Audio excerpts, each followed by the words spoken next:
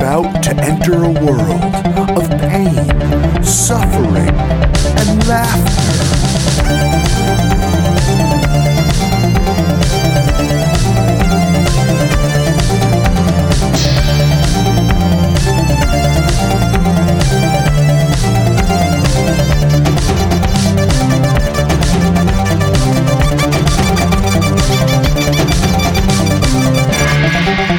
Worst gig ever.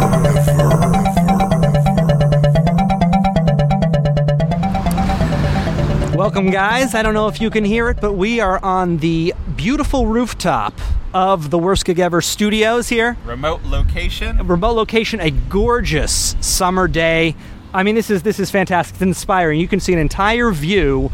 You can see a great view of the Manhattan skyline here. I mean, I wanna just run and jump and kiss that view. The city we live in is just magical. It is. Magical, Mike. Oh, Mike Pace here. And Mike Pace, I'm Jeff Garlock. That's right. Welcome to Worst Gig Ever. We have a fantastic show today. We have UCB staple Chris Gethard on the program today. Yeah, Chris is a performer at UCB. He does the very popular Chris Gethard show. Yeah, Chris Gethard show. On MNN. And Public Access. Yes. He just got adopted by IFC. He's got a book out called A Bad Thing I Am About to Do. Yes.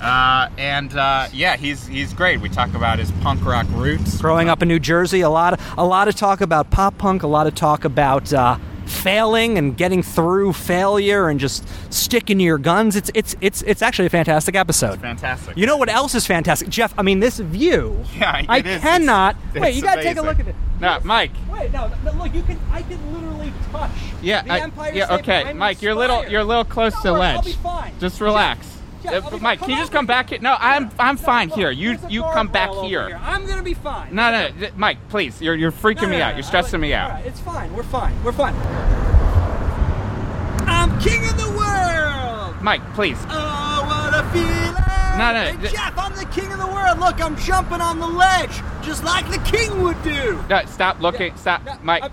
Mike, Jeff, no. wait, Mike, no. God. Jeff, no. Jeff, no. Mike. Oh my goodness, ladies and gentlemen.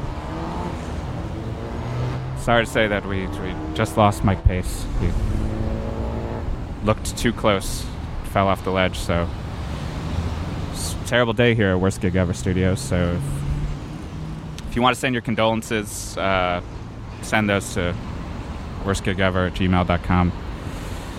Any heartfelt messages you want to send to me for my loss, you can probably send them to worstgigeverpodcast.tumblr.com, or go subscribe to us, iTunes, or just leave a comment how much you loved and missed Mike Pace.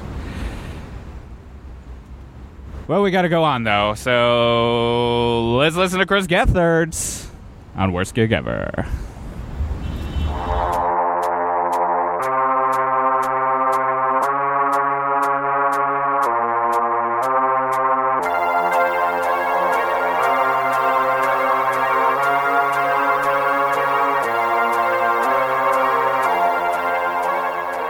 So would even Queen qualify as having some prog leanings? Queen does have some prog leanings, absolutely. definitely. Like, I think especially, like, I mean, Bohemian Rhapsody even has, like, a structure kind of prog stuff, but, like, you know, you get into, like, Ogre Battle and, like, the earlier stuff. That song. Like, but I think Queen, in a lot of ways, supersedes a lot of the other prog ones because they did Queen's they in their did own so world. much. Like, I in fact, if you've seen on Netflix, they have the, like, making of a It's Night at insane. the Opera or something, and it's just like, holy shit! Like, this band. When they recorded Bohemian Rhapsody, like, it sounds like it's a full orchestra, but they break down track by track how it's all Brian May's guitar. And it's like, here's the flute part, and he's like, I just played this backwards. And those guys truly transcended the genre, but also had, like, millions of adoring fans. Yeah. And hit singles, and, like, so Queen are definitely, like, good guys. Good guys. Done you know, good. Queen hanging out, they're good guys. But wait, you are also like a punk hardcore kid, right? Oh, completely. Isn't that all like a reaction to the prog? Yes. Yeah.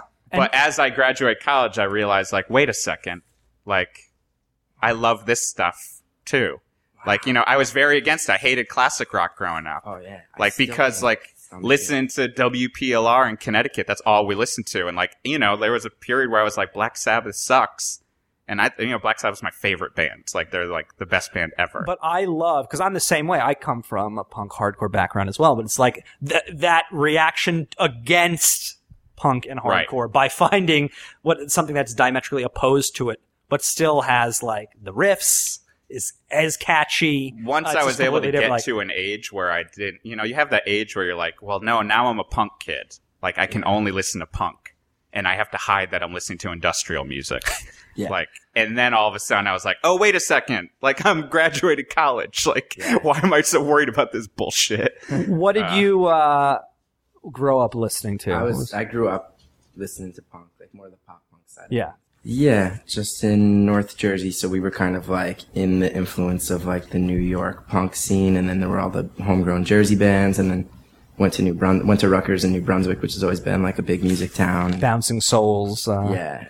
Like I lived down the block from the apartment that they famously lived in when they were there. And yeah. There was just like all that influence. So I liked them, but I also was one of those like, my brother's 3 grades ahead of me, and all his friends were like punk kids. Mm-hmm. And that was like, he graduated high school in 95. So they were all like punk kids. Like I got there like right before Green Day. Right.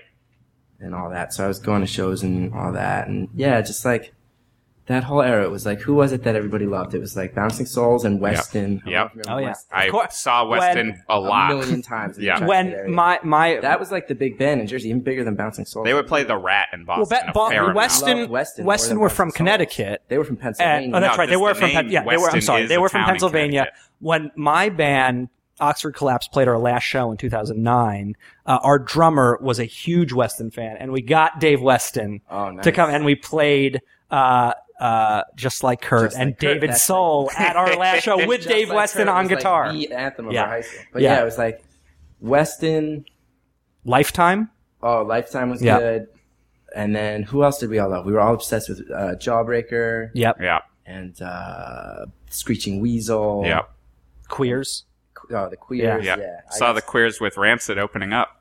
That's good. And Brutally Familiar opening Rancid up. open for the Queers? Yeah, it was at the Tune-In. It was right when the first Rancid record came out. That explains it. And it was like, I was like, oh, I love Op Ivy. I'm going to go see this new band. Avail, I'm sure. Avail was big. Yeah. Yeah, like all those, like iFarm and like. Yeah. Oh, I played with All the- iFarm Wait, once. you want stuff. to hear In, something like, interesting? Connecticut College. I have a story about iFarm that literally this just happened last week. 'Cause I'm from Long Island This originally. is the only environment in which I can imagine I have a story about iFarm that all three of us are aware of. Guys, check it out. Now I'm trying to think like what No. local level bands I can name. that.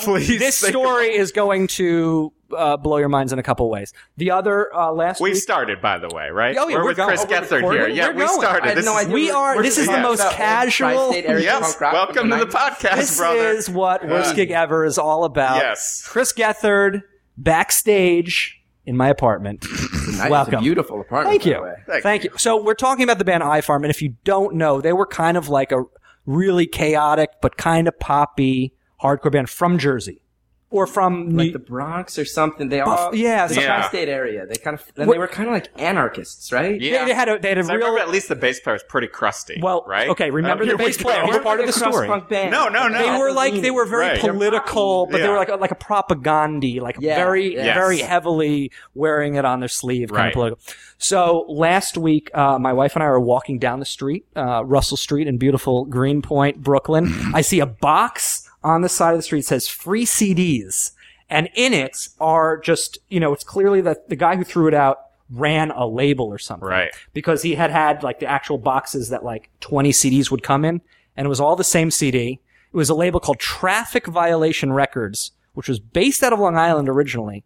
And they put out, there was a band called Ladderman, who were kind of like I think they were a Long Island pop punk band. Right. But there were also multiple copies of an iFarm CD. Laddermen are part of that whole bomb the music industry clique. If I Are remember they? it, right?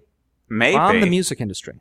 That's like It the sounds sort of like familiar. punky ska Long Island crew. Yeah. That sound. They probably were. That's like maybe a couple years after my time. You should just name all the local. But wait. Where did you grow up? I grew up in a town called Syosset on Long Island, Okay, North so you North were Shore. Connecticut. I was Oh, where Connecticut. this is Northeast. I was Connecticut, Oh, but we I are also Northeast. played, New Brunswick basement shows all the time. Right. So Derek from New Brunswick, Automaton. That was the house we played all the time. Wait, guys, people want to hear end of this iFarm story on the edge of their seats. Yeah. So I like iFarm. This I never listened to them at the time, but like I remember seeing their name on flyers, whatever. Bring the CD home. First CD I've owned in years. Right. Listen to it. Immediately remove the CD after like Really? I went through each song. No good? It was just like, okay, I see. You went, oh, I remember. I missed this. I remember 1996. I missed this at the time. Yeah. It's not 1996 anymore. Yeah, right. So then I bet iFarm not listening to too much. wait a second. Sure. Wait a second. I'm like, let me look up these guys, see what is going on with this band. Like, who threw out these CDs? I think I know what you're gonna say. Oh, you probably do. No, this is What pretty the job crazy. of one of the current members of iFarm is? So Now I'm okay. So listen to this. So I I'm did like, hear this. I'm Through looking the into punk this. grapevine. I'm looking into this, and it's like, wait a sec. Okay, so the bass player, I found him. I think I was looking him up on Facebook to see if we had any friends in common. Right. Turns out that the bass player of iFarm is the first official White House videographer to President Obama. Crusty. And then I heard him. hearing that. I heard him on NPR the other day when I went to get groceries. Right. Why that's important to the story, I don't know. I'm glad but you anyway, told us. so they were interviewing him, and like he just wrote a book about because he's really close with Obama. You know, he was the first official videographer. So he's coming from And his while he days was as- being interviewed, underneath his button down, Os Rotten shirt. yeah, well, Totally. Totally pumped tattoo still. probably. Yes, Who else exactly. was? 'Cause I'm 32. How old are you guys? 33. 34. Oh, Look so at it's that. all the We're same all era. the Same era. So who else? Like Jersey, it was like Thirsty, and then Egghead used to come. Thirsty. Egghead used to Right. come from New York and play a lot. Right. And that John Bowie was a UCB guy who was like the first UCB Right, punk rock right. crossover. He was, the bassist in Egghead and I one did of the not know singers. that. Who else were the local bands? The then? big bands on Long Island were Silent Majority.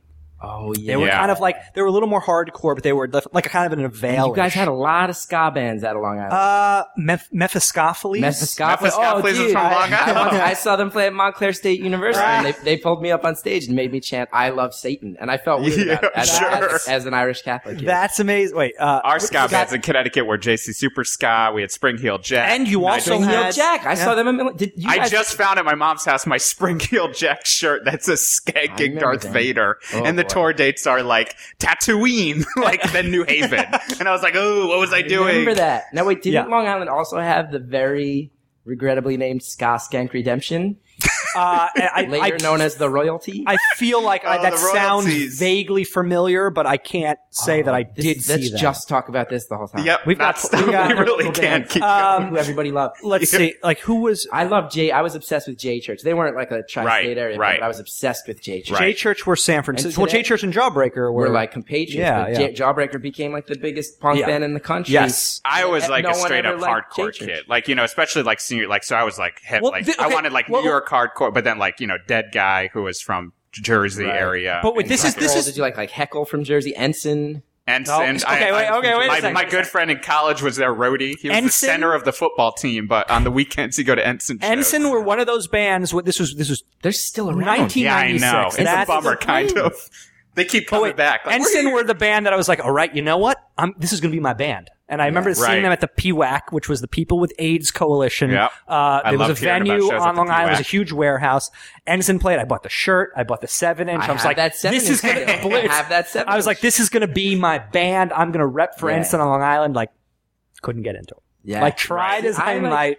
I was a straight edge kid. I still love the Minor Threat CD. Like, Right. I still Discography, listen to that yeah. all the time. Still got my straight edge tattoo on my back. You do? Yeah. Are you still straight edge? Yep.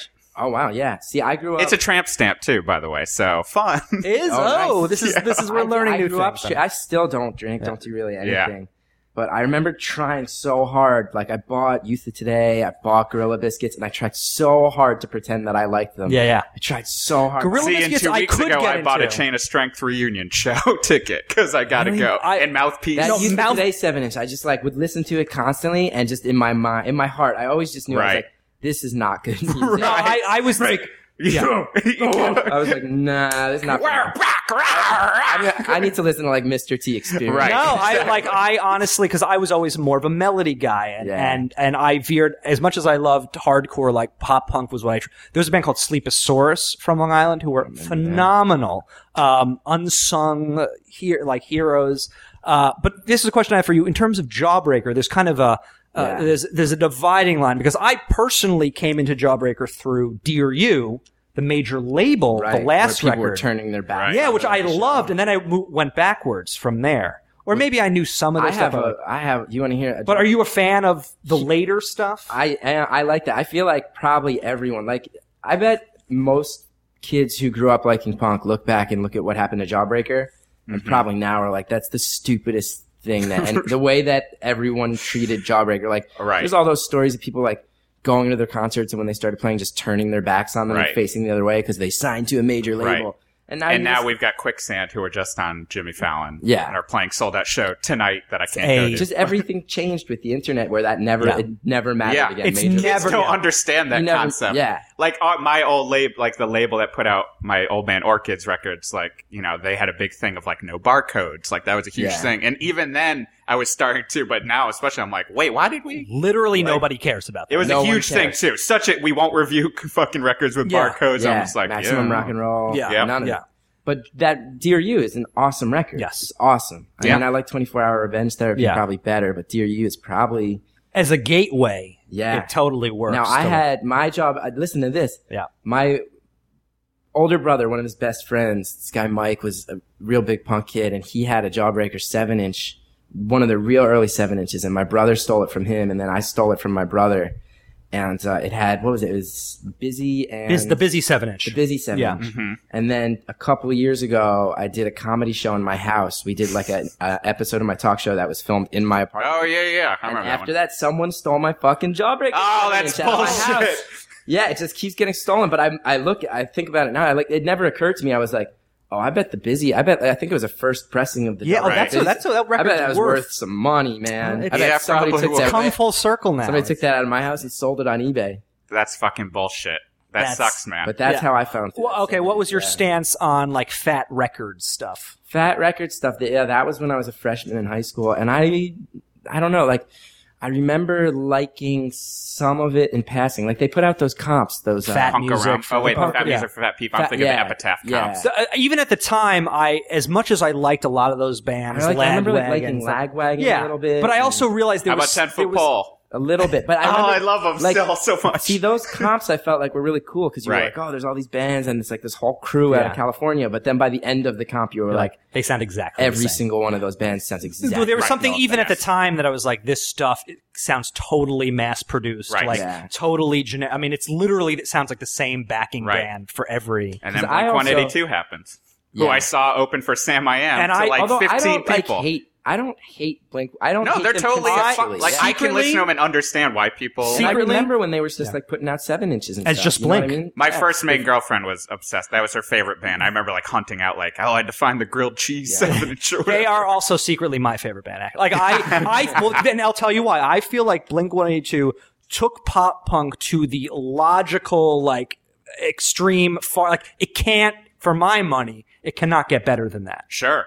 I mean, in terms of that style of like, and Mark Hoppus seemed like a very nice guy. I just when I was on his show, I was like, "Hey, I just don't know. Show me another pop punk band that is doing what they did better with the same attitude, the same right. I mean, those guys nailed the chord progressions. Like they just took it to its logical end. I feel they like took it to a place that was gross to anyone who grew up liking punk. But if those albums had not been mainstream successes, they would be. Everyone would still have all those records. Yeah, right. Be talking about. Yeah. See, my whole thing with music became like I was a punk kid and really going to all those local shows and then discovered the Smiths through that. And I was like one of those Smiths guys. Yeah. There was a crossover. There was pretty much from, here's the other weird thing about the 90s was like, at least in Jersey, I wonder if it's the same where you guys were, like, there weren't enough bands that you could have like a hardcore show. Mm-hmm. It was just the punk show. So you'd have like a gutter punk band. Right. And a ska band, and then 2 hardcore bands, and then I heard you were talking about that on Fogelnest podcast, and I was like, yeah, that's how it was. Like the first shows I went to at the Tune-In were mixed shows, and then slowly it'd be like, oh wait, I like the hardcore shows. So slowly we did like right after that, like when I started a band, like it was right at the time, like it felt like there were enough bands that like. But that being said, every show was Fast Break, Tenfold, Sum of All Fears, Ground Zero, Switch Stance. Like some variation with 25 to Life going in there, a Hatebreed. Yeah. I was going to all these shows and seeing like these very different types of bands. and I remember a friend of mine was like, you'd really like J Church, and I bought a 7-inch of theirs, and they covered Girlfriend in a Coma, and I was like, that song's awesome. And I remember looking at the record and seeing it wasn't written by them, and I was like, Morrissey and Martin, I didn't know what that was.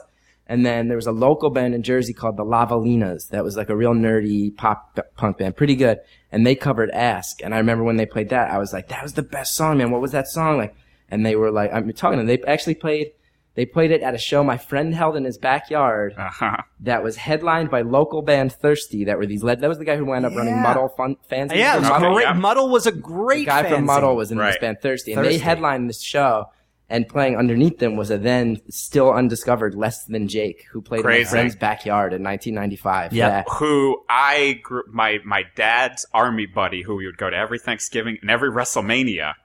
His nephew is now the either saxophonist or trombonist in Less Than Jake. And I remember him as like, the redhead kid who's running around like being mean and not talking. Less Than Jake were a revelation when we heard that and Far Out Records and that kind of ska punk stuff. Yeah, the Bruce Lee band. Needless to say, the Mighty Mighty Boss Tones. They were great. That was Social Distortion was another one we all loved. And I love Social Distortion. One of the first quote unquote punk bands that I got into them through Columbia House. Got to see. Got Somewhere Between Heaven and Hell from Columbia House because I liked the cover of it and loved and then even then I realized how dumb his lyrics were. Yeah. And there was like the most juvenile rhyming scheme. Cool though. There's some I would never say Mike Ness, if you're out there, love you. Another State of Mind. You ever seen Another State of Mind? Oh yeah. That was what I was like, man, like I liked Sync with California by Youth Brigade, but I bought their album and I was like, every other song is bad. Where'd that come up? That came up on the You Made It Weird podcast. There was Zach Kreger. All of a sudden, he started talking from Whitest Kids. He started talking about how he was into punk and started talking about how he's into like dystopia and power violence stuff. And his year was gone. But then they were trying to figure out who wrote that song. Sync with California? Yeah. And he was like, I think it was Youth Brigade. And Pete Holmes didn't know what was going on. So it's very, I mean, for me, like, it's like listening to like, cause like, all these bands are very like, definitely you were from Jersey. Like, definitely you're from like, cause like, in Connecticut, at least for me, like, I also grew up like wanting like heavier music, but like we had a much like tougher scene I was dealing with. Yeah, was that like from all those insane Boston hardcore bands? I think there was a bit, cause I played a show in Boston to end up being like when I first started going to college in Boston, I remember was some 10-yard fight show where I remember there was almost a fight. And there was a big speech about how this is the first show in years because of all the violence. Because people were like yelling at Wolfpack. Well, dude, we had Bulldoze. Did you know Bulldoze? Yes. Oh yeah, from the New Final York Beatdown. We were down the New York's hardest con. Bulldoze were one of those bands that couldn't come to Connecticut because there would be so many fights. Because Connecticut would be my band played a show with Earth Crisis and Hatebreed. Oh, dude, Earth Crisis. And FSU came down from Boston to fuck with Connecticut and DMS crew who would be there, who were the New York crew. Yeah. And then someone pulled a gun outside and started shooting it in like the middle of Middletown or Bridgeport. Yeah. I remember going to see, I think Helmet played a free show at Montclair State. And a whole bunch was like, we'll go see Helmet for free. Yeah, sure. And then all of a sudden, all the punk kids, all these whispers and all like the Jersey punk kids were hanging on the same section. There was Kevon from Bulldoze is here. Kevon from Bulldoze is here. Kevon is here. And everybody was just scared. Right. I think he went to prison for killing a guy at a show, right? Yeah. He hit a kid with a mic stand and killed him. I lived in fear of Bulldoze. Because also like I was in like Hatebreed was our band. And Hatebreed was like the, now they're huge, but like at the time, Hatebreed was booked all the shows, like would borrow all of our equipment, but like I got so beat down in those, like I knew who to look out for because I'd be like, oh, here comes Boulder. Bulldoze, man. On Long Island, it was Vision of Disorder. VOD were the big. I think we played with VOD might have played that show with Earth Crisis. It was crazy. I would. Well, this we can segue this into like also, H2O. Did you guys like H2O? Of course, I did like H2O. I saw them live and they played Heaven Knows I'm Miserable Now, and that was the tipping point where I was like, I'm gonna go buy everything by these guys. Toby from H2O now is a motivational speaker. Yeah. Pushes PMA and straight edge. So he goes to schools and gives out like straight edge stickers. H2O is no longer a band. I think it's awesome. I kind of think it's awesome. As a person who's the only person still straight edge, man. I'm like, go for it, man. That's great. I love PMA. At the first H2O show, which was when I saw at the Wetlands. I don't know if you used to go to shows. Yes, I saw it was Rancid, Avail, and the Queers. It was right next to the Path Train, so we weren't scared to go there. Oh, it was great. I saw Oi Compilation there. Oi. But the point being, There's okay, a syllable I haven't heard in many years. we're bringing it back. Is the worst. So hardcore, especially at that time, was completely humorless. I mean, it was all about, and in pop punk and stuff, there was more of a sense of humor. Oh, so in your case, like, where did the comedy come from? Because when you're like a punk kid and stuff at that time, it's like, that defines kind of who you are. That's what you do. It's not like I'm sort of into this stuff. But there's a lot of comedy. There's so many. Like, you and I are not the only kids who grew up punk kids. Right. You know what I mean? Like, who are doing comedy now. That's not just us guys. Like, I feel like there's a lot. Like, even thinking of Egghead, who I brought up before. Mm-hmm. That show I mentioned in the backyard, Thirsty was real good friends with them and was handing out all these fanzines that they would just distribute at shows. And did you ever read Go Metric fanzine? I remember the name. I don't think I read it. Egghead put out this fanzine, and it was like basically just to promote Egghead 7 inches, but it was super, super funny. And I thought I remember them being really funny. I remember I liked Mr. T Experience partially because I thought they had like good melodies and partially because I thought they were really funny. Yeah. Right. And I still think like a lot of my favorite bands, especially from that punk era, had a really great sense of humor. Right. You know? I remember like one of the kids from the Automatics was taking classes at UCB way back in the day, and I didn't even know it. Like, I was friends with him, and then I was like, wait, like, you were like a mutant pop guy. I used to sleep on my friend's floor in New Brunswick. He was like, holy shit, man, I remember you guys. I remember Ari Vokaitis. I mean, Ari Vokaitis, he was my first, first sketch, or first improv teacher in 2002. Yeah, what's his pedigree? He was in Scott King Crab. Yeah. Gotta get him on the show. Because I also think part of that culture, it's like a weird segue, but I think part of that culture was like, you know, you're like trading 7 inches, and you're making mixtapes for people, and you're telling kids like, you know, like the older kids were telling me stuff they thought I would like, and we used to go to the record store, Let It Rock in Montclair. That was like the punk rock record store. So there's that whole culture of like passing around shit. And back then, before the internet, that also meant like Andy Kaufman videos. Right. And like that was a huge thing. Tons of punk kids were into Andy Kaufman stuff. You know what I mean? And like things like that I think of, like old David Letterman clips. Exactly. And like the DIY element is like, I mean, it's obviously in everything you do. Yeah. And it's something, you know, like when it's like every last day of sketch class, it's like, what do I do? Like usually my answer is like, be a punk. Like honestly, use the elements you don't understand because you didn't grow up as like a punk or a hardcore kid, but like, just do it yourself. Like, don't look for like fucking, I need to find money to get a video. Like, just go make it. Make a shitty video. Like, and then you'll find a way to make a better one. You'll find somebody. Like, it's just kind of, you know, people, it's that ethic. That ethic kind of ends up helps. Really I think it helps. I think it helps the people who grew up in that realm. Yes, it helped me because like with everything that I'm dealing with now, like, you know, I've had like a weird couple of years professionally, and then I wound up, I do a public access TV show now that's definitely my voice more than anything else. And I think the fact that I grew up a punk kid made me more able to see how the fact that we couldn't ever make it look nice could be an asset and not a drawback. You know what I mean? Sure, yeah. The fact that that's a studio that's like, it's public access. The equipment gets real beat up. It's been sitting there forever. Like, things break and people don't know how to fix it, or the equipment's so old that they don't make the parts anymore. Like, there's, you know, it looks flat. It looks real tinny, but there's something new in my mind. I was like, well, I know it, to me, it's so weird to talk about this, but it's like, it makes it accessible. Like, in the same way that when you buy a 7-inch from a crappy band and you hear all those hisses and pops. Right. And it was because it was poorly pressed. You're like, well, this makes me like these guys more. If I look at my favorite records of all time, like I'm thinking of like Genesis records, which are the most produced records, but then in probably my top 5 records still after all this time is One-Eyed God Prophecy, who are this Canadian hardcore band who maybe pressed 1,000 of them. The recording is terrible. Like, just vocals are way too, like everything's fucked on it. And like, I'm not going to try to explain to people like, oh, this is why it's good. Like, but when I listen to it, I'm like, this is what Orchid ripped I think off. what you're saying, like, and what you're saying about the technical drawbacks to the show add to it being kind of charmingly shambolic in a way, and people can relate to the humanity of it because they see oh, maybe this is something that I could do. Yeah, and it makes it like our show is a call-in show too, and we do all this like weird stuff, and in a way, I've really come to almost love it. We did it at UCB for years. Mm-hmm. And I feel like I really love it that it's on public access, because what I found is like, since we stream it online, so many of the people calling us, like, I don't want to get like too, like emo or sentimental, but like, I get emails all the time. Like, there's a kid who just came down from Boston who's a 15-year-old kid who like called our show a month prior and like started telling us that his parents had just got divorced, and like the show was like his thing in the middle of the week. And it was like then this kid shows up in our audience. And, you know, like I get emails from kids who are like, I got one, like they're all intense and they're all amazing. Like got one from a guy who's like, he's from Northern Ireland and he's like, he sounds like he was just kind of like a loser kid, you know what I mean? Just like I was. And he's like, I wound up still living in my hometown and working at this store where I sold suits. And we really only sell suits to people who are on their way to funerals at this big cemetery in town. And my bosses are these evil people and they make me upsell the suits.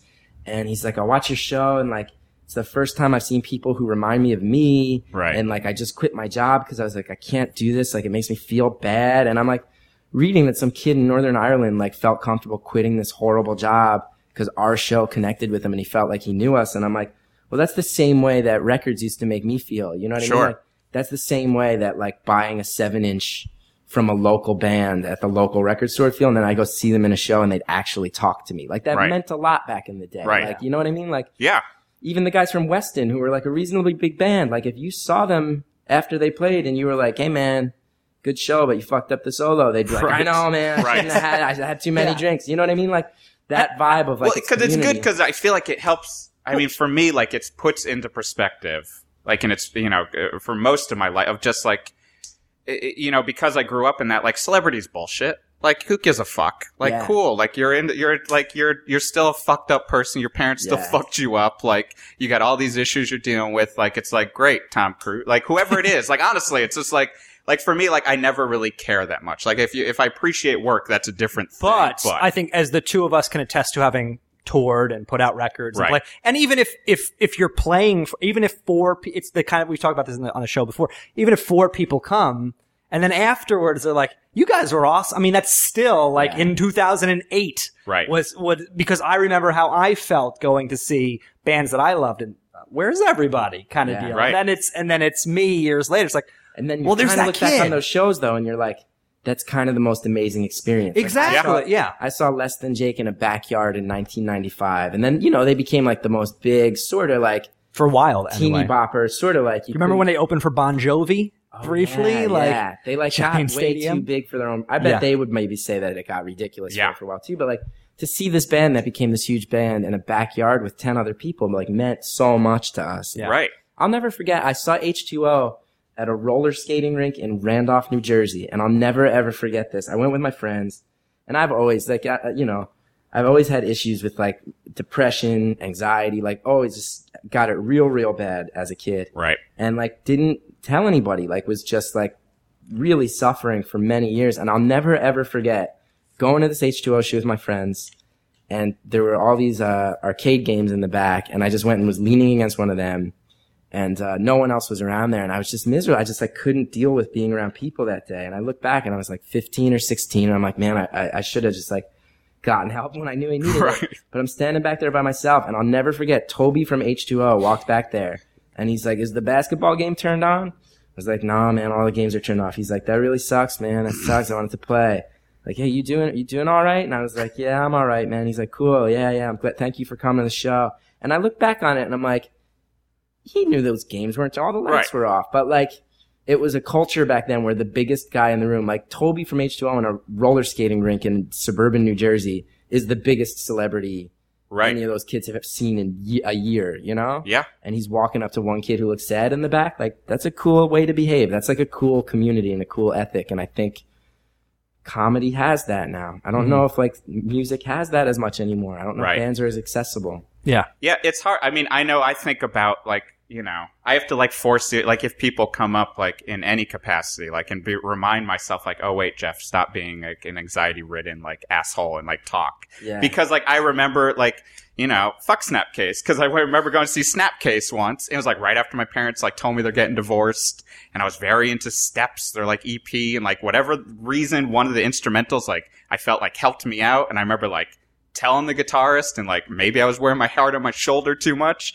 but he could not care less. Like, and I was just like, oh, fuck that. Like, honestly, fuck Snapcase and what bit. that does to you as a kid is just like, I mean, that totally fucks you up. Sure. Because I mean, I had already felt like I was rejected by my family because you're a kid, you don't know how to process shit. And then all of a sudden I'm like, oh, I'm getting rejected by this guy I've decided to be my idol at this point. In a club that's like, you got 250, 300 tops here. Yeah. Like, it's not enough for you to be a dick. It should mean something to you that we're here. Yes, exactly. And I think it's nice on the, but also on the artist side to like realize, like what you were just saying, what you're doing for the fans of the show, the same way kind of what Toby from H, like you're giving these people joy and some, or they're latching on to what you're doing, be it music or comedy. Yeah, I try to like, because I do all this weird comedy and I've kind of struck out on like the mainstream stuff. Like I've had so many chances and the windows have kind of closed on me, like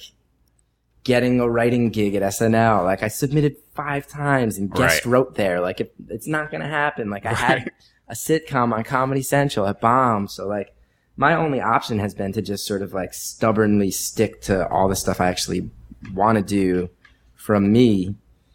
And then if I'm going to do that, then I think it just loops back around to that ethic of like, well, then I've got to sort of give to people who find it and like it the same thing that the artists who I liked gave to me, you know? Right. I mean, I know it's something you kind of covered in that great article, or not even an article, in the great response on your blog. Oh, thanks. It was just, it worked. Like I mean, it made sense. For the listener, if people someone wrote into the Chris Gethard show about, what was it? About just how do you get over fear of failure, right? Yeah. Like I want to do stand up or take an improv class, but I'm scared. How do you get over the fear of failure? And I basically just told them like, I failed on a level that that would be your nightmare. Like if you're scared to fail in an improv class, like to get, I don't know. I feel like I always talk about it now, but I'm like, I guess I'm kind of over it and comfortable with it and look at it as a really interesting stretch of life. But like, got this sitcom, like I don't know. I feel like in the UCB New York comedy world, I had hit a point by around 2008, 2009, where I was like, sort of regarded as the guy where it's like, oh man, like you're like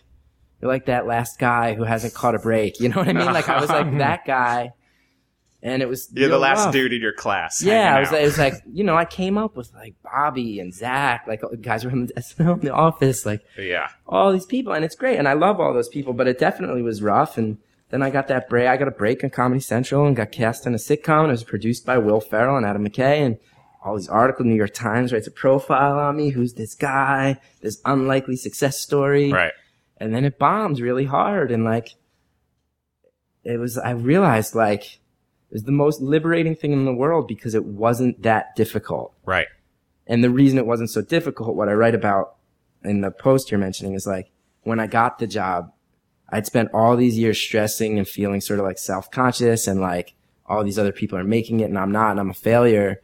And all I need is that break, and then it'll be like, you know, the sun, you know, smooth sailing. Yeah, like the end of the movie, like it'll be like I'll be like Red walking towards Andy on the beach of Sewataneo. You know what I mean? Like I'll have that moment in my life, and it was like no, like nothing changed. I was still like a nervous wreck. I was still like don't have clothes that match. I still have all my clothes are still like from Old Navy. You know what I mean? Right. Like, I'm still like a loser. Like that's fine. So when it failed, I was like, all right, that's fine too. Like it didn't swing anything as far as I thought it would in either emotional direction. Like the successes didn't change my life for the better. The failures didn't change it for the worse. So if I can go through that and be totally fine, you can take an improv class. Right. Like that was my point with that post. And yeah, I mean, it's a liberating thing to remind yourself of that and start to realize that, like that it's fear. You know, and for me, like, and I'm sure, like, you know, you can maybe attest, it's like this, it's fear of the past and fear of the future, like, and never living in the right now. Like, it's just this constant, overwhelming, just like crushing. And it's also fear of the thoughts that you have of what you think other people are thinking about you coming and it true. Took therapy for me of realizing, like, even if someone doesn't like me, it's not for the reasons that I don't like me. Right. You know? Right. And that's a huge thing. Like, it's like when my guy said that to me, I was just like, you know, it was a, like, what the fuck? Yeah. Like, yeah, like, and I have to, like, and it's, you know, cause it's a huge thing. If you're a person who's just, you know, miserable with yourself, then you fucking throw that onto everyone else. Just like, well, they clearly aren't going to be into me or whatever. Right. You know, they're clearly not going to like me. And sure. Like, probably people don't like you. People love you. People don't like you. But it's a huge thing to realize that, and you have to remind yourself it's work. It's fucking My big revelation in therapy was when my shrink said, "I think I figured out that the broad strokes of your problems are that your reactions to things are not proportional to what the things are." Right. Like huge things would happen in my life, and I'd just be able to be like, "I'm strong. I can handle this." Right. Like huge, massive, crushing things would happen, and I'd be like, "I'll get through it." And then, like, I'd like buy chunky peanut butter instead of smooth and be like, "No, I gotta go back to the store." Right. Like, no, I'm such an idiot. Yeah, Like, you know I what can mean? Like, empathize with and that that, would yeah. make me not be able to get out of bed the next Right. day. Like some little thing that would become in my mind representative of the fact that I don't have it together and all this stuff. In my case, I've always felt like getting mad at something, like inconsequential. There's a weird release there, even though I know, like, why am I getting mad for this guy who just like pushed me gently on the subway, and then I have to elbow him and walk past him, or like when it means nothing. Right. But there's that adrenaline thing, and like there's something about reveling and being mad about something inconsequential that is weirdly satisfying in a destructive way. That's another thing for punk kids from our era. A lot of kids who were just like really angry and couldn't handle it. Yeah. I mean, I was Found watching a this scene that fucking allowed them to be angry. Like, I was watching an Earth Crisis set, like, before I came here, like, from a show from, like, a week ago in Philly. And, like, Confessional listening time. to, like, the intros, like, I was just like... Are they're still playing? Oh, yeah. Are they still hitting people with hammers and stuff like that? Yeah, basically. Wait, was that an urban legend, or was that a... Did you hear that one too, though? That was Salt Lake City. Wait. Salt Lake City and Courage Crew dudes are, like, the dudes who will I always do heard that there was a shit. story that it was like someone blew cigarette smoke at Earth Crisis, so they hit the guy with No, the there hammer. was a show where someone came on stage, like, wearing a fur fur coat. and That might threw have yogurt been- at Oh, wait, him. that was in New Jersey, New though. Jersey. That was in at Jersey, That was yeah. at in Middletown. It might have Middletown been. or something. That was. I remember that was a big thing when I was in like a I freshman in remember college. the fur coat show. The fur Yeah. coat yogurt. Shit out of that. inside. They're still basically doing the same shit. And I have all their last 3 records. For the Yeah, just listener, because I download- I feel like a lot of people might be listening to this and have no idea what we're talking about. Earth Crisis were a militant straight edge band. Vegan. Go- Vegan war, Destroy the Machines. I Still Stand Behind is a solid record. Musically, I think the point is, though, kids, you're listening to this, go back and Google any of these bands we've spoken about, and they will blow your mind. And then look up the concept of hardline and how it's just a weird thing. because I I think like hardline something like hardline being the next generation, the next movement past straight edge and veganism. Like hardline was like this crew of like Vegan Reich and all and like Raid from Memphis. Like an army, like a Yeah, and their army. thing was like, they were literally like, don't jerk off. Like, you can only have sex for procreation. Like, gay people are bad because they were they're- pro-life too. I mean, it was very absurd. pro-life, like It was absurd. militant, like, There was also always that undercurrent of like Nazi punk. Oh, yeah. That was really scary. and- This is Without a doubt. this is also what happens with political correctness and all of this, and with kids that are still learning and are like either like high school or college age and really aren't as smart as they think they are, and there's a real simplistic view of a lot of these things. But kids, check out these bands. Exactly. Anyway, No, definitely listen to Earth Crisis. There's But, also I mean, listen to Earth Crisis. No, definitely go listen to Earth Crisis. my Jeff Garlock was watching. I was watching an Earth Crisis shirts. video before I came here today. Would you? I could see my wife laughing at me as they talked in between, as I shredded old bills like an old person. So the show is worst gig ever, and we talk about a lot of the worst shows we've played, or stand up sets or whatever. Is that the longest it's ever taken you to get to that explanation? Oh no, no. God, rambling about The shows go a lot of Ensign. different ways, but Yeah. We just Many talked about Ensign. Look, if we want to get back on Ensign, we'll get look back up to Ensign. I wish I knew what that 7-inch was called. It was a CD EP, I believe. I had an actual 7-inch. Oh, you did? Okay. Oh yeah, that was a 7-inch. What of guy it. standing in front of What a about brick wall. Shift? Shift? I don't know. No, Shift, okay, I don't Shift. remember. Shift Shift were were like on Equal quicksands. Vision Records. But okay, so you like you alluded to before, you've had a lot of stuff has happened to you in the past couple of years. Yeah, it's been crazy. And It really is. I mean, in terms of quote unquote worst gigs, I mean, having the show get canceled is a big deal. Yeah. But that it almost seems like you balance it out with having your own public access show, getting P. Diddy on the show last year is I mean you seem to be able to balance the Bonnaroo stuff you did, Yeah, I feel like I have this sort of like dual life of like a bunch of near misses at mainstream success and then a running undercurrent of my own sort of like more oddball local level things that I'm really proud of. And it's like this sort of loop. I feel like I'm in this loop is what I've come to realize, where like I'll do something like Diddy and it'll get a bunch of buzz, and then someone will take a chance on me on a bigger scale, but they won't necessarily like after Diddy, I got all these meetings. I got flown out to LA and some meetings with like a production company that was like, I was like, whoa, these guys want to meet me? This is awesome.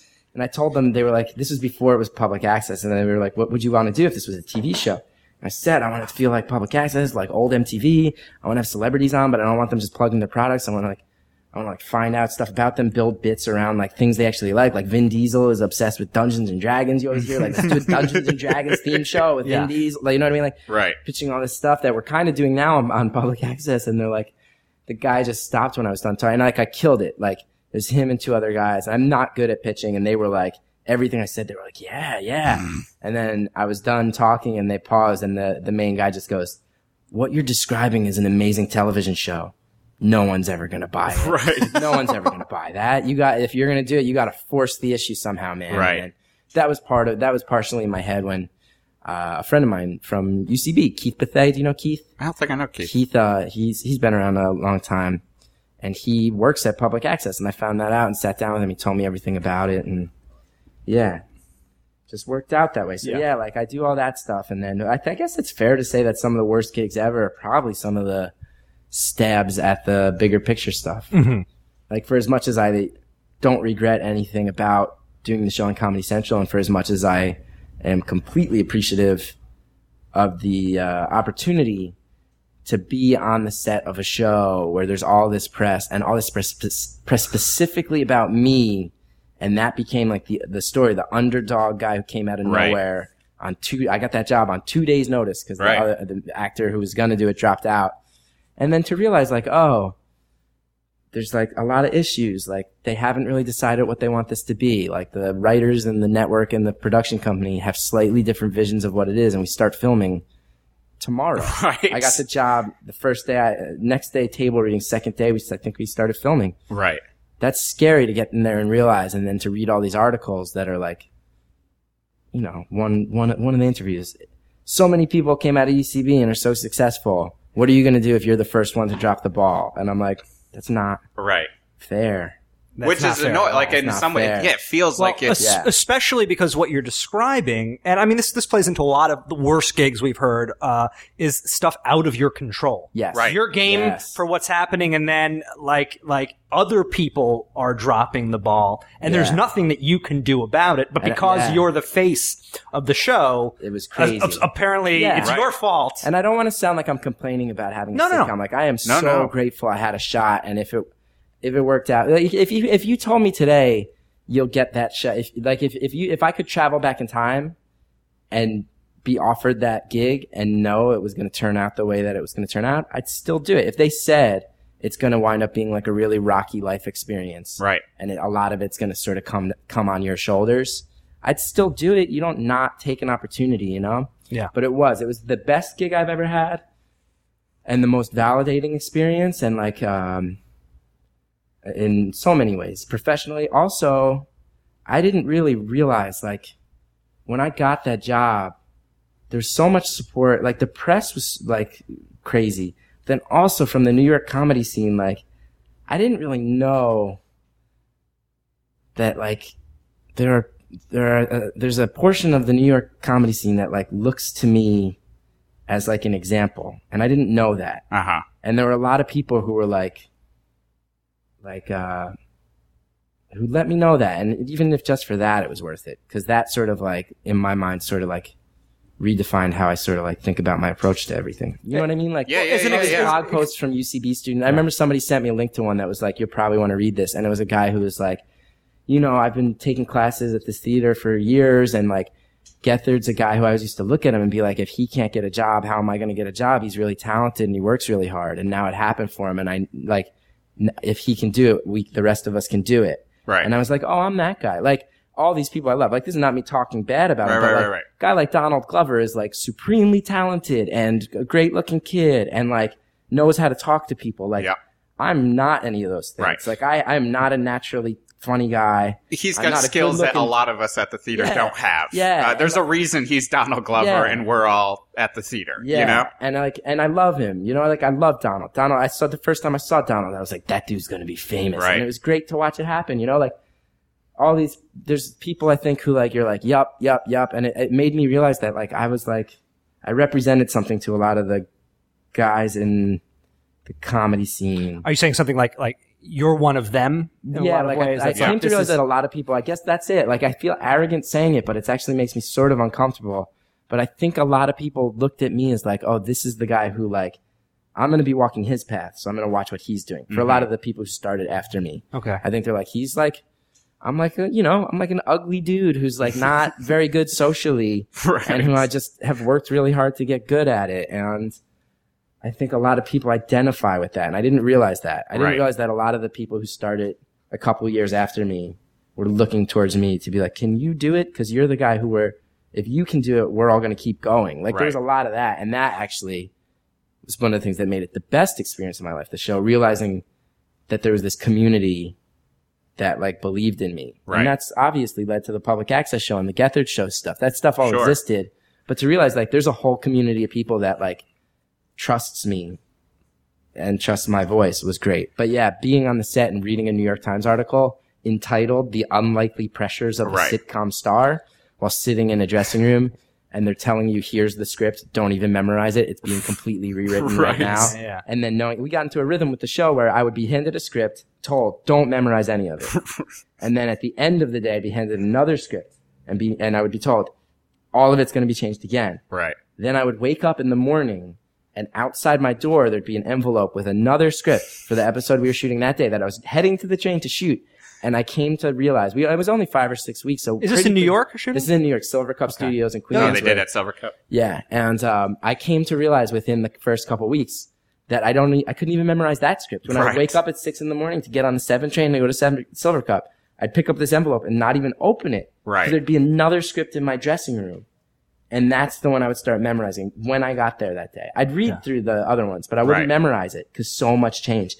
And I would even know then I'd memorize this thing in the morning and I'd know there would be multiple script changes handed to us while we were shooting. And as an improviser, there's something exciting about that. Sure. But there's also an element of that that's like, well, everyone's scrambling so hard. And when you're scrambling that hard, the only options are it either hits huge or it misses huge, you know? Yeah. So it was really scary to read all this stuff about how. And if the press has picked the story being you, you know, the press is, and that was, it's like the press is looking for, it's just the same as, it's the opposite of, the American mythology of, you know, overnight success. Yeah. You know, but it's taking it now for the negative track. And where we all know as being like doing this stuff, like, it's not the case. Like, you were doing this forever. Like, you know, like, there is the element of like, oh, you got this 2 days before, but you got it because you were doing this, you were doing this, you were doing this. But you also bring up something I want to ask you. As someone who played in a band for a long time, I had a mixed reaction to reading press about myself. Yeah. I mean, I was never above reading reviews, but there was a while where I just kind of,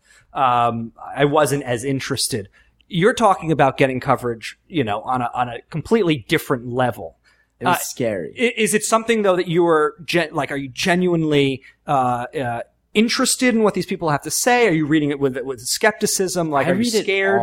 I'm bad. Like, every friend I have who's actually successful is like, don't ever read anything about yourself on the internet. Right? It's hard to not. I read everything. I read all of it. But Google News Alert set up. Yeah, I mean, I absolutely do. And I read all the comedy nerd message boards, and when the show pops up there, which is pretty, you know, it's rare, but it happens. Like, I read it all. And I don't know. For me, I think it's turned into a healthy thing in the sense of like, I feel like so much of the stuff that I enjoy doing now that I create is about, being in touch with what people are saying. Like our show, I like that people can call up and say like, this episode isn't working for me. Like people call during the show and be like, yeah, this is not the funniest one, dude. And I'm like, all right, that's cool. Hopefully come back next week. Maybe we'll get you then. Like, I like that. So I kind of like knowing it. But I also have like, I have some like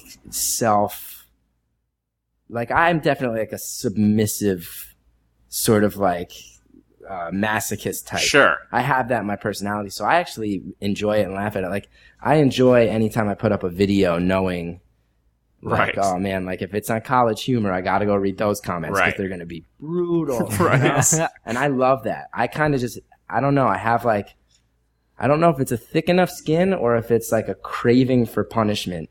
But I really enjoy it. There's a rite of flagellation, as my therapist calls it all the time. And there's a rite of passage for bands. It's this website, Brooklyn Vegan. Yeah. And if you get reamed on Brooklyn Vegan, which we both have, sure.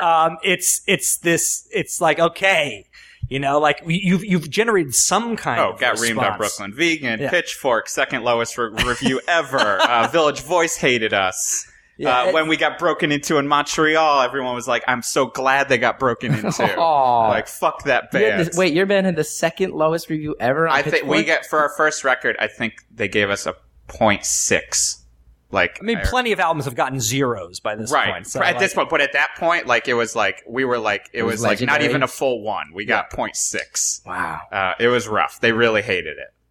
An insane amount, and then we kept it for 6 more years. On the flip side, my band was Pitchfork always Pitchfork Darlings was kind to us, but that didn't necessarily translate into like people coming to the shows. It's all bullshit. So it was you know, after a while you're second guessing what you're doing, and you're playing again, same city a year later to the same amount of people or fewer, and it's this idea of like, you know, the questioning of like, no, this idea of failing. Am I here? We've lugged all of our shit here. We're playing our songs that we worked hard on, that we love, and nobody cares. Are we lying to ourselves? Is this a glorified hobby? Does Toby H2O, like, how does he psych himself up for How does he keep that PMA going? Because I certainly don't get it. It's really weird talking about both music and comedy. Because in my experience, both personally and seeing the people who I respect the most, who actually create the things that happen, seems to me that almost universally, it is this like balance between like you're performing. The whole point is to put it out and connect with the public and find an audience and, you know, vibe with that audience.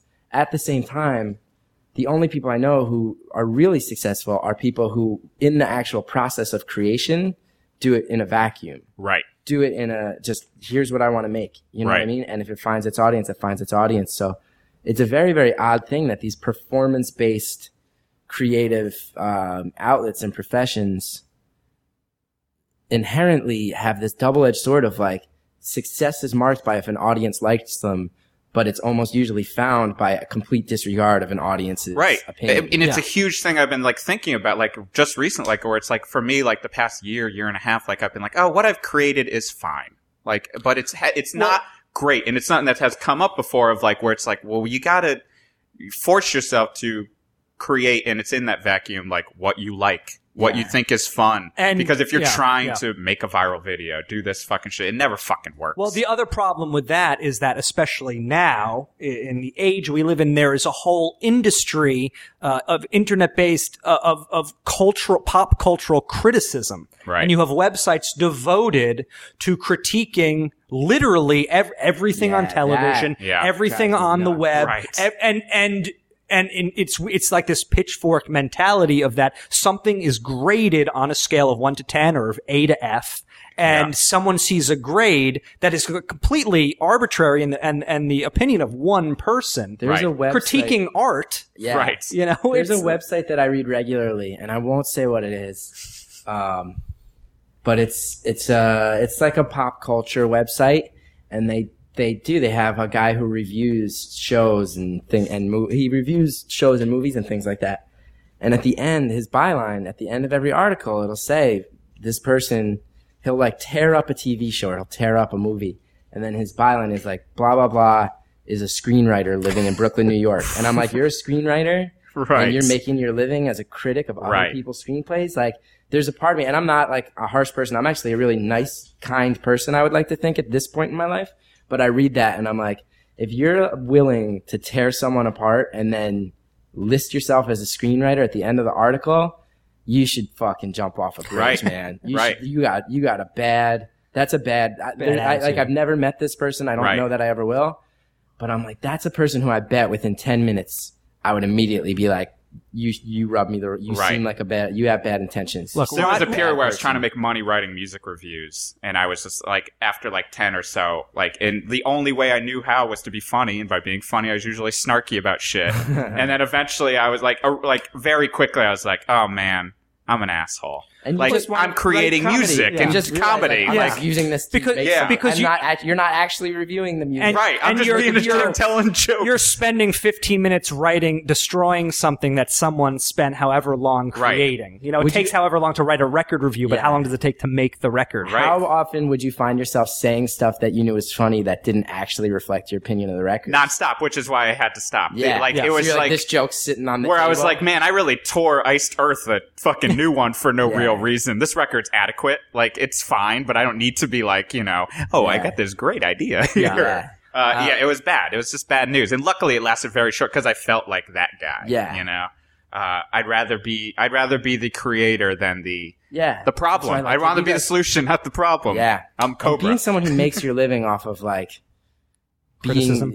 Being someone in the middle ground between art and the audience of the art, being the person in the middle who's trying to like you're a professional record store clerk. Unless you're Roger Ebert. Unless you're Roger Ebert. And he gets a pass. Seriously. There are people in all fields who are like good enough at what it is that it's in and of itself is a craft that there's a period when it was music reviews, but with knowing and film reviews definitely of like knowing fucking movies. They know the history of movies. The goal isn't to tear down.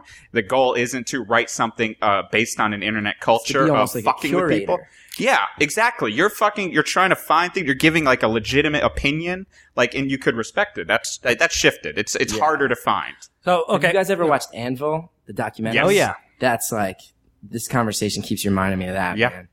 The commitment of Anvil. Well, I feel a lot like Anvil in my career. But we should... the better version is Last Days Here, the story about Pentagram. Oh, that's right. Watch that. Because Pentagram's a legitimate, Anvil I think is fine. Pentagram's one of my, I love that band, but it's another, this band should have been huge, but he fucked himself. Pentagram is the ensign to Anvil's H2O.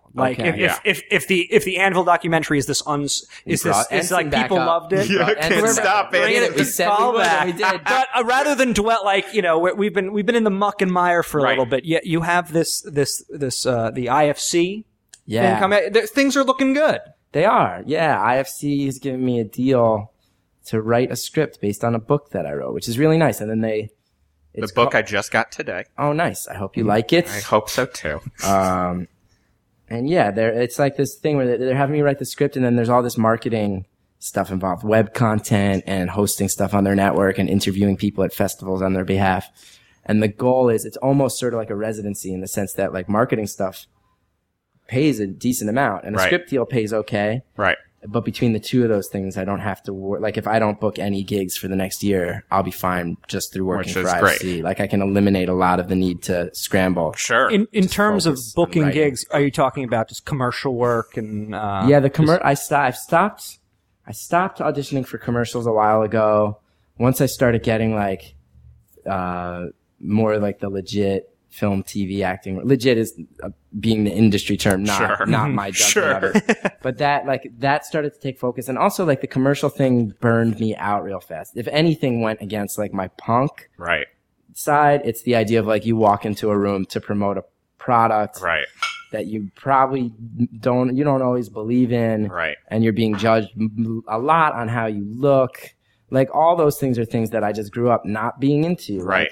Commercialism and surface level judgments of people, and it's not a complete critique of the industry. I made a lot of my living over the years by doing commercials, and I appreciate it all. But when I had the chance to sort of phase that out, I was was happy to do it because I was burnt out. It can get demoralizing, and there's been a few commercials I've done that I'm actually proud of, but hundreds and hundreds of auditions that were pretty demoralizing, and I'm not built for it really. So. It's only so many times you go in and they go, great, take your shirt off, and yell like a party animal. Yeah. All right, that's it. Bye. Dude, you have no idea. I've done 3 to 4 because I don't do that shit, but I only do them if they call me in, from looking at the performer page and they're like, we need a Seth Rogen style. And the last one I did was ran there sweating and had just started this ridiculous tattoo on my arm, and immediately they're just like, hey, take your shirt off and just come in screaming with a beer. And then I went, "Ugh!" And that was it. And I went, well, that the role you were born to play. My best one, my worst commercial audition was there's one where I was home writing, and I do write a lot, but just like everybody, like there's days where you sit there and you don't write a word. And there was a day I was like getting so much done, really feeling good, and my agent called. She's like, these guys, they want to see you. They need you there right now. They say they think you'll be perfect for this. And I get on the train, go from, I was living in Queens at the time, all the way from Woodside, Queens, down to like Houston and Varick, which you guys know, like that's that's a schlep. It's a fucking like trek. a 40-minute trip right there. I go in and I get in there like, oh, the girl at the desk like, Chris, we're glad we can make it. We're glad you can make it. We were really hoping to get you in here for this. I'm like, cool, where's the script? Oh, there's no script for this one. I'm like, all right. She's like, yeah, they'll explain inside. So they bring me in and there's 2 guys in there, and the main guy goes, all right, so we don't need you to say anything. We don't need you to make a facial expression. We don't need you to react at all. Just stand totally still and keep your face totally still. I'm going to say action. I'm going to film you. This other guy's going to throw Cheerios at your face. And he's like, action. And I just stood there like stone-faced with Cheerios just bouncing off my face. And after like 10, 15 seconds of it, they're like, and cut. Thank you. Right. I was like, thank you. Like you always say thank you and walk out of the room. Yep. And I've told this story, like I do stand up. I tell the story sometimes where I would say, and it's true, like, I walked out of the room, I got back on the train back to Queens and had like a panic attack because all I could think about just on the one train back up towards Times Square, I was just like, my grandfather left Ireland when he was 18 years old so his family could have a better shot at life than he had. And then like, he came here in 1928 and in like 80 relatively, that's pretty short. That's like in the grand scheme of human time, 80 years. It's a blink of an eye. I'm letting an asshole throw Cheerios at me. Not even for money, for the hope that maybe I'll get money. And it was not even a Cheerios commercial. Right. It didn't even make logical sense. It was the worst. It was the worst. So, in keeping with that, you've done a lot of these crummy gigs. Question that we ask all of our guests is, what do you think of the word gig? What do I think of the word gig? I like it. I don't know. I don't have much. I feel like, did you ever read the book Gig? No. I immediately think of that. It's good. This book, Zach Woods actually gave it to me. It's just like interviews with like 50 different people about their jobs. Oh, and I would like that's a that book I'm very fond of. It's just like, hey, I wonder what it's like to be a flight attendant. Right. Turn to that chapter. Oh, there's like apparently a weird neighborhood in Queens that's all these. Up at the airport or something? That makes sense. It's just like these weird like apartments that all the flight attendants rent, and they have like 4 or 5 beds in each one, and then they all just, because JFK and LaGuardia, they just all go stay out in like Kew Gardens or like one of those weird neighborhoods that you've heard of and that you never ever go to. Kew Gardens, Forest Hills, Kew Gardens. Forest Hills, like, out in Ramones territory. But I'm like, oh, that's a weird thing. I guess it like, so gig makes me think of that, like, did you call like growing up going to see bands play? Were they gigs? Were they? Were shows. Right. They were shows. Right. Yeah. Okay. I think that's probably musicians probably. That's the main. That's where this originally. We've asked everyone, and it's come from that. Because it's like we get different answers. If it's just a straight comedian, less of an issue. It's mostly musicians. No problem. It's the same deal, especially if they're musicians from a punk background. It's always. I have a question for you guys as musicians, because this is something when you're talking about worst gigs. I think about my worst stage shows. How do musicians feel about playing Philadelphia? I hate Philly. You do? Right, yeah. Because I feel like comedians, more and more, it's becoming a place where there's like... Good or bad? Like, I think my 2 worst stage experiences were in Philly. Right. And then like that Bill Burr video of him getting heckled. Yeah, with the Opie and Anthony thing. I would say Philly's got a fucking... Reggie Watts has a story about Philly. It depended on the venue for us. Like we had some good shows in Philly, but if it was just us playing, the problem is it was one of those things where Philly is still it's so close that like it's always a day thing, and it's just like or it becomes a the last day of the tour. Yeah, it's just like so you're never home. Really in the mindset like, all right, Philadelphia. Sean Agnew, who books there, is one of the best bookers. Does he book that church? Yeah, he books R5 Productions. Cool he was our tour manager for one tour. Sean's the best. R5's awesome. R5's awesome. Dude, he got the Marked Men. Do you know the Marked Men? Yes, in Texas. They got them to play after they are a great talk about like pop punk in 2010 or whatever. And then all this Canadian stuff too. Like Steve Adamek and the Sonic Avenues. Biggest problem with Philly is they've got a chip on their shoulder. They've got a chip on their shoulder because they're not New York. Because they're trying desperately. And they don't want to admit that. Yeah, and they're trying I was talking about this at band practice last night. They're trying desperately to make it the 6th borough. And that they're constantly talking about, like, who needs New York? I got everything I need in Philly. I'm surprisingly in New York a large amount. All I'm going to say is that Sean Agnew still owes us our buyout from when we played the Church in 2007. He'll give it to you. On that note, yes. Chris, it's been an absolute pleasure having you here. Thank you. On the show. To talk about all these bands I haven't thought about. That's what it's all about. And I have 3 words for you before we leave. Any idea what these 3 words are? What would these 3 words be? Is this like a standard thing, or is this? It's pretty standard. But it's words? Always a unique thing. The 3 last things that are going to be uttered on the show today. Hold on, let me think. Right. Maybe it's. I would love if you could guess this bullshit. if you're saying it's based on a punk rock thing, then maybe it's. Nope. You're on the wrong. Bay Ray. No, wait, no. Is it East Bay Ray? Is it? What is it? Is it East Bay Ray? Close. We end every show by saying East Bay Ray. East Bay Ray. Close. Get home safe. Oh, that's good. I'll take that. Sure. Yeah. Thank you, man. That was great. Real punk rock. Get home safe. Just look it out for people. Worst gig ever.